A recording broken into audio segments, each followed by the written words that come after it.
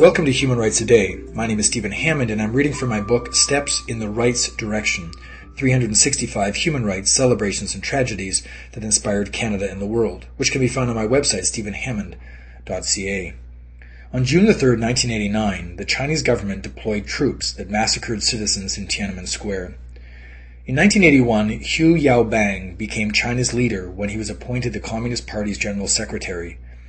Hu was deposed in 1987 when the party accused him of being soft on college students who had been demonstrating in favor of political reforms and against system-wide corruption.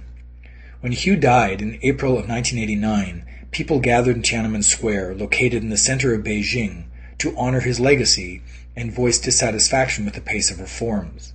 When Premier Li Peng refused to meet with student representatives, and the Communist Party's newspaper editorial accused them of trying to overthrow the government and socialism, students from 40 campuses boycotted classes and marched on Tiananmen Square.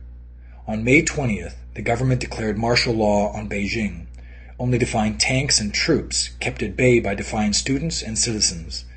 At its peak, the protests involved 1 million people occupying the square. As the government made plans to crush the gathering, protesters unveiled a 10-meter-high structure named the Goddess of Democracy on May 30th.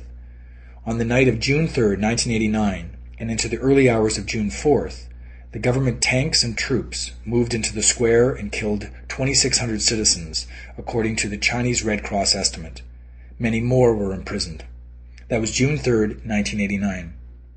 If you'd like to hear a human rights story each day, be sure to click on the subscribe button. I'll tell you another story tomorrow, and for more information on human rights, go to my website, stephenhammond.ca.